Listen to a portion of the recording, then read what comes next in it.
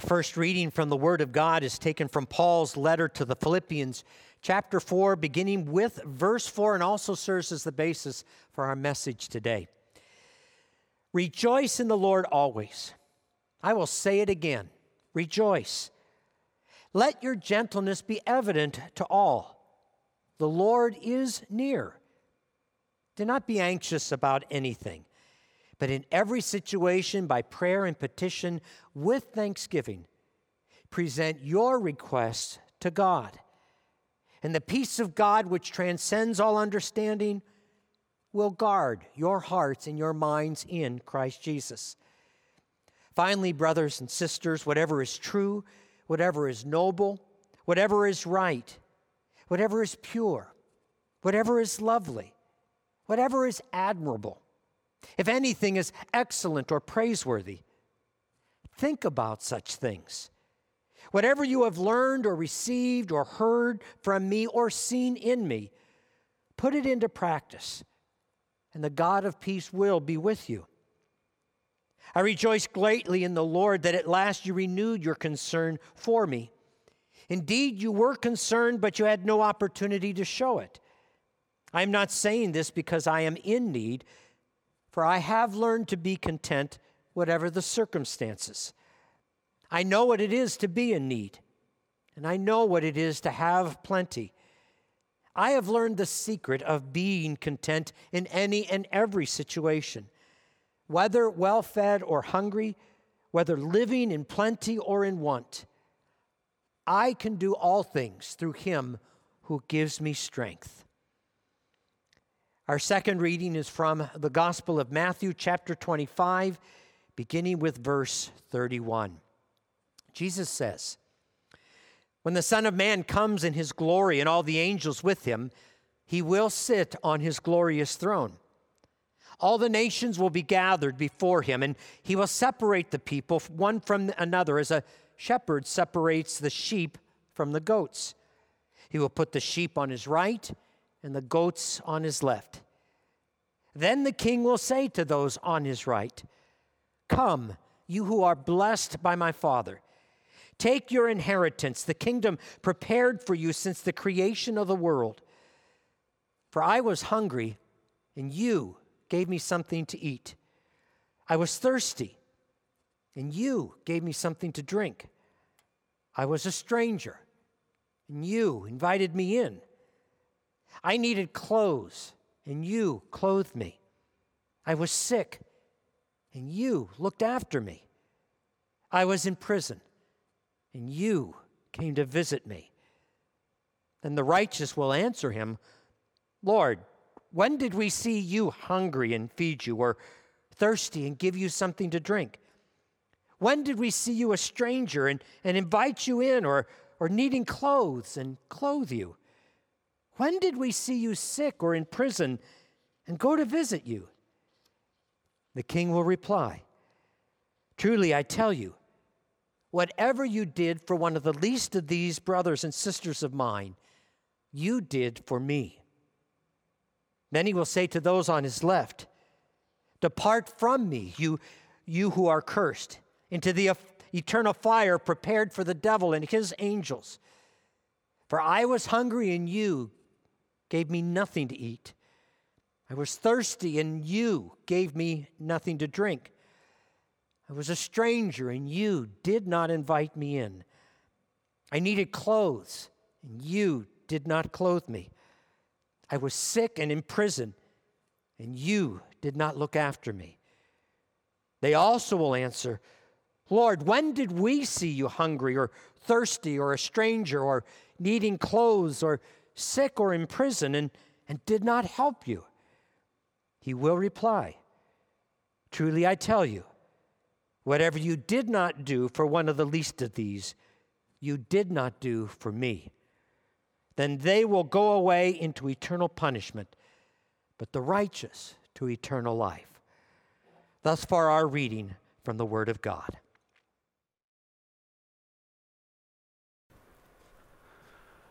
Well, brothers and sisters, once again, the blessing from Philippians chapter 1 is our blessing. Grace and peace are yours from God our Father and from our Lord Jesus Christ. Amen. And those words are so important throughout the book of Philippians and throughout our lives, that the grace of Jesus Christ, the peace of Jesus Christ are ours. Well, today we're going to be looking at the joy of assistance and what it means to not only ask for help, but to receive help. And not only receiving it, but also to give help, to know that this is what we do as the body of Christ as we help one another. Now, there have undoubtedly been times in your life when you've needed to ask for help, right? Times when you got in over your head and you knew it was the time to ask for assistance. You knew that you had to wave the white flag. I'm not even talking about those most difficult seasons of life. I'm talking about just specific times when you learn that you're just a finite human being. For me, one of those times was the first time I decided to change my oil on my car. First time giving myself my car an oil change, and I messed it up pretty miserably. I went under the car. I was probably 17 years old or so, and I had helped my dad do this before, but I went under the car and I took the oil filter off before I drained the oil pan. Now, for those of you that know probably far more about cars than I do, you know right away what happened. The oil dripped all over me, and I was coated in oil. And so I had to figure out how to stop it, and I got the oil filter put back on there. And then I went inside because I couldn't figure out what mistake I'd made, and I was like covered in oil. And I found my dad, and right away my dad started laughing at me. And I said, Dad, I really need your help, because I knew I was in over my head. My dad, I really need your help. And so my dad came out and helped me. Of course, not before he zinged me just a little bit and said, boy, it's really good that you're going to be a pastor, because you're certainly not going to make it as a mechanic.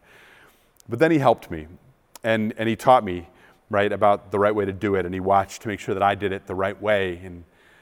And that day, I experienced both what it meant to be helped, and I experienced the joy of being helped, right? Of knowing that this was a way for me to learn and for me to grow and for my oil to get changed in the car. And I want you to think about that. I want you to think about that moment in your life, and I want you to apply it to those more difficult seasons of life. Those times when you were in over your head and you knew it, and it was time to wave the white flag. Did you ask for help? Some won't. Some won't ask for help because they don't want to be a burden to the people around them. And some won't ask for help because they think that it will show some type of weakness in them. And there are all sorts of other reasons, but some just won't ask for help. You know what? That's not God's intent. That's not God's plan for us. God's plan is that we would work as a body of Christ, that we would work together, each part doing its job, each part serving one another, so that we can not only be helped, but that we can help, and so that our needs can be provided for, so that we can actually experience the joy of assistance. And did you know that if you did ask for help, and those moments when you do ask for help, you're a blessing not only to yourself, but to the one that you're asking to help you? Did you know that that's a joy of seeing the complete picture of assistance? That's exactly what's happening here in Philippians chapter 4.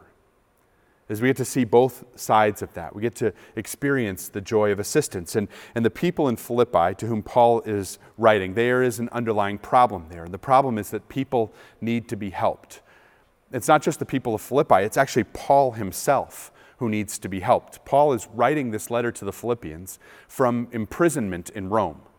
Now, as soon as I say imprisonment in Rome, you probably right away think of bars and dungeons. Well, think less of bars and dungeons and think more of house arrest.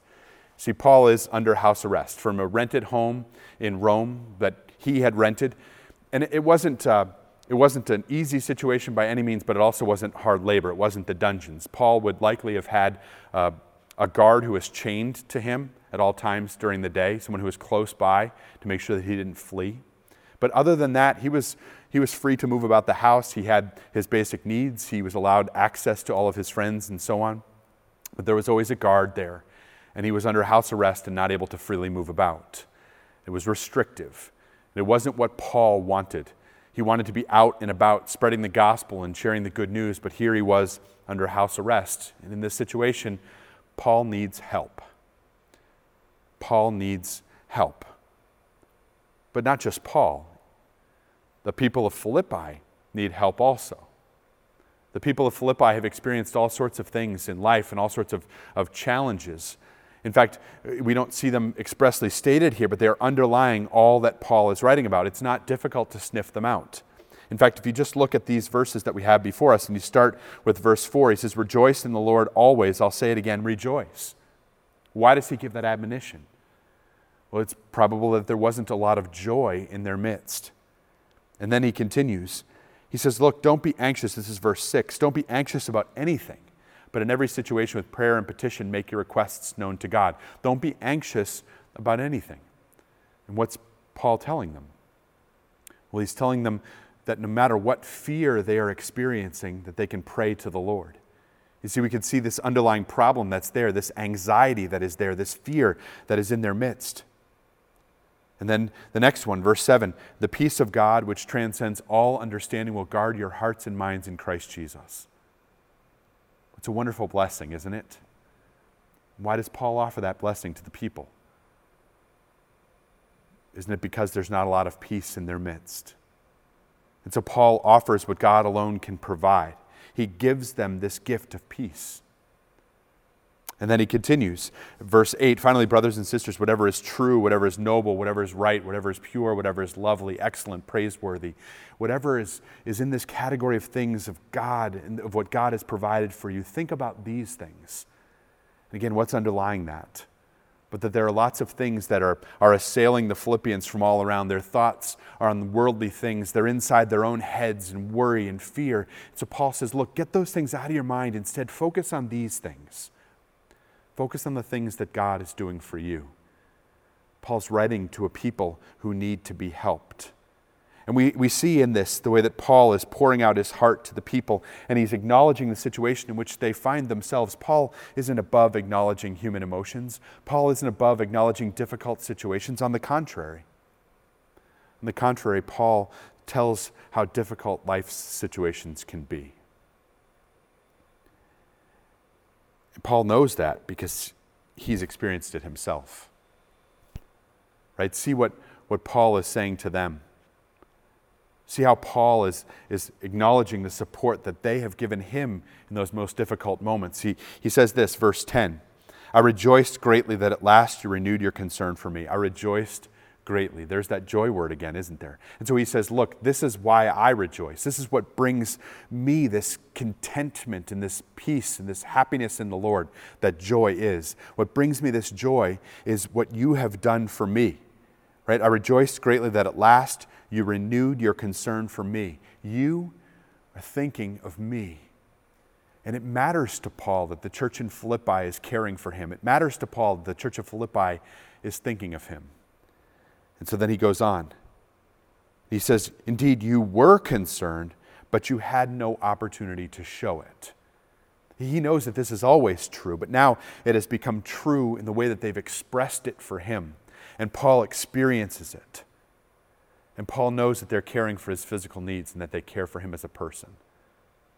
And then Paul, he seems to shift gears a little bit. And he says, "I'm not saying this because I'm in need, for I have learned to be content whatever the circumstances." And he says, I know what it is to be in need. I know what it is to have plenty. I am content in any and every circumstance. Why? Because I can do all things through Jesus Christ who strengthens me. And so you see, he shifts gears just a little bit. He shifts gears and says, no matter what my physical condition is, I am content and complete in Jesus. I know what my eternity is. I know what Jesus Christ has done for me. I know that all things are in God's hands. That's Paul's perspective. And so it's not that he's fixating on his physical problems. No, instead he is looking at them through the perspective of Jesus Christ and what Jesus has done for him. And this is his foundation. This is his strength. I can do all things through Jesus Christ who strengthens me. He receives strength from knowing Jesus Christ and knowing what Jesus has done for him. He receives strength in knowing that God is his assistance. And what has God provided for him? But the thing which no one else could. The assistance that allowed him to come out of this bondage of sin. The forgiveness of sins which was earned for him by Jesus. And that is his strength. And that is the gift which God has given to him. And then from that foundation of strength, He goes back to speaking of his physical needs. And I know it's not part of our reading for this morning. It's not part of our reading for today. But verse 14, it was good of you to share in my troubles. Right? He right away goes back to commending them, to the moment where they have cared for him, where they've thought of him. He goes back to that. From his position of strength, he thanks them for sharing in his troubles. Paul knows what it is to be helped. And he knows that he has received the help he needs, both physically and temporally from the Philippians and eternally from the sacrifice of Jesus Christ. And he knows that both of them are gifts of God. And Paul experiences the joy of assistance. Paul isn't alone.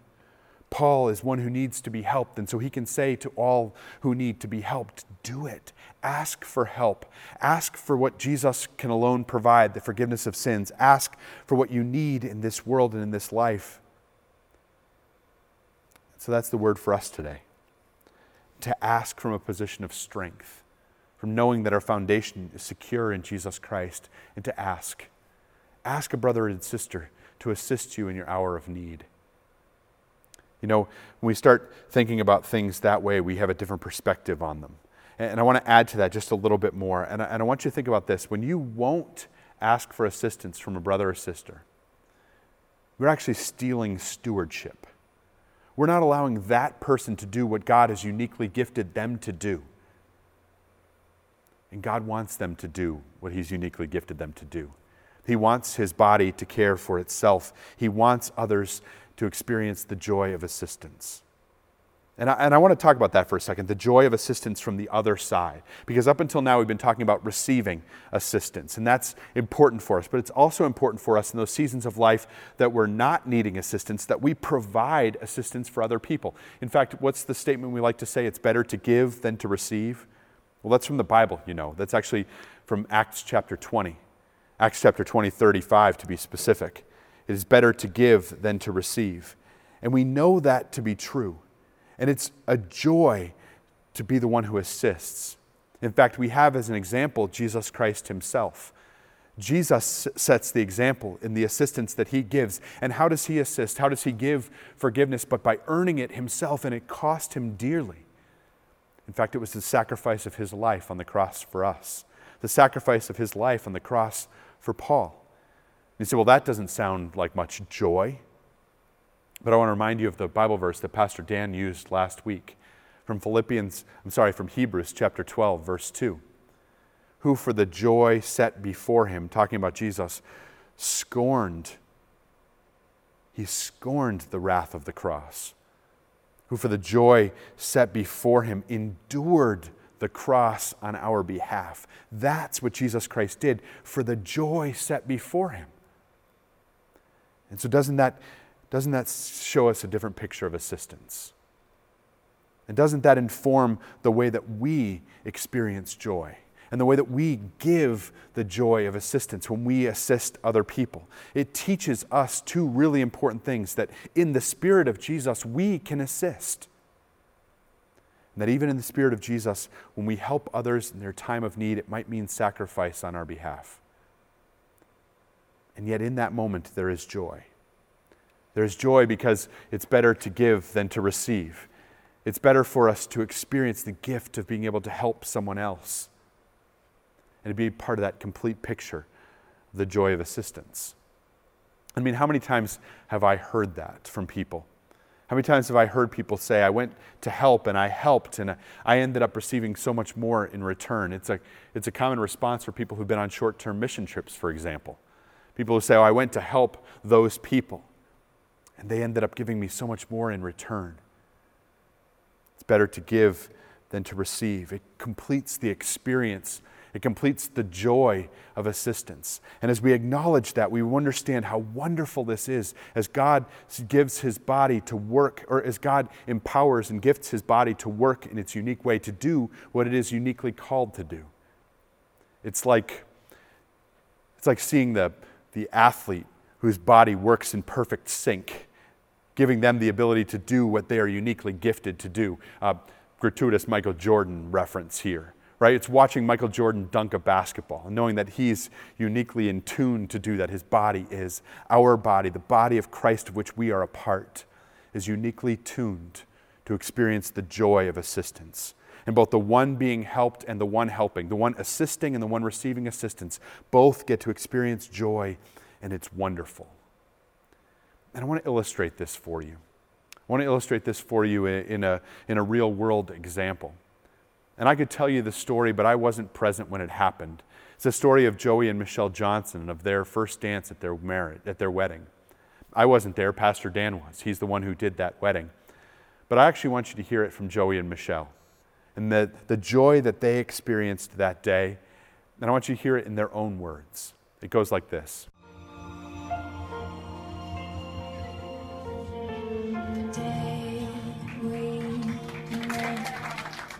I remember I had to be handed off to you because I was leaning forward so far. Oh, were you?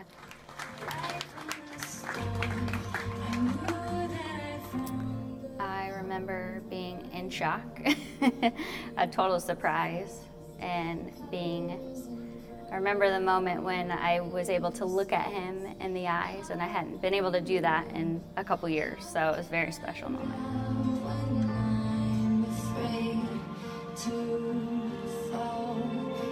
I said to her, babe, you do know this is a dance we can't sway. Yeah, well, I just sat there and held you because it was so special. And I kind of forgot everyone around. Like, didn't you? I don't even remember anybody else being there. When we checked out the venue, I saw the rafters were set up. And I was like, with all the training that between all of us military guys have, we could probably rig something up to make it work. And worked perfectly. My friends beforehand, they did a lot of work just to look at this and to pre-plan and go through everything. And assist you in the moment. Yeah. But you needed their assistance. And I think Pastor Dan said it best. And he said it gives a whole new meaning to having your back. Because they were literally holding me up. Well, you couldn't do it without them. They just gotten home from Afghanistan. And they have your back. Yep. Today, they still do. You pulled off the surprise of a lifetime. I'll never forget it. What a wonderful picture of two people who have experienced the joy of assistance. And not only them, but we also who see it, who see that picture and who get to experience just a little glimpse of it for ourselves and allow it to remind us the way that God is calling his body to be, of the body of Christ using its unique gifts and talents and abilities to care for one another, so that the one who is assisted and the one who assists both experience joy, so that all together might experience the joy of assistance for the glory of Jesus Christ and for our good. Amen.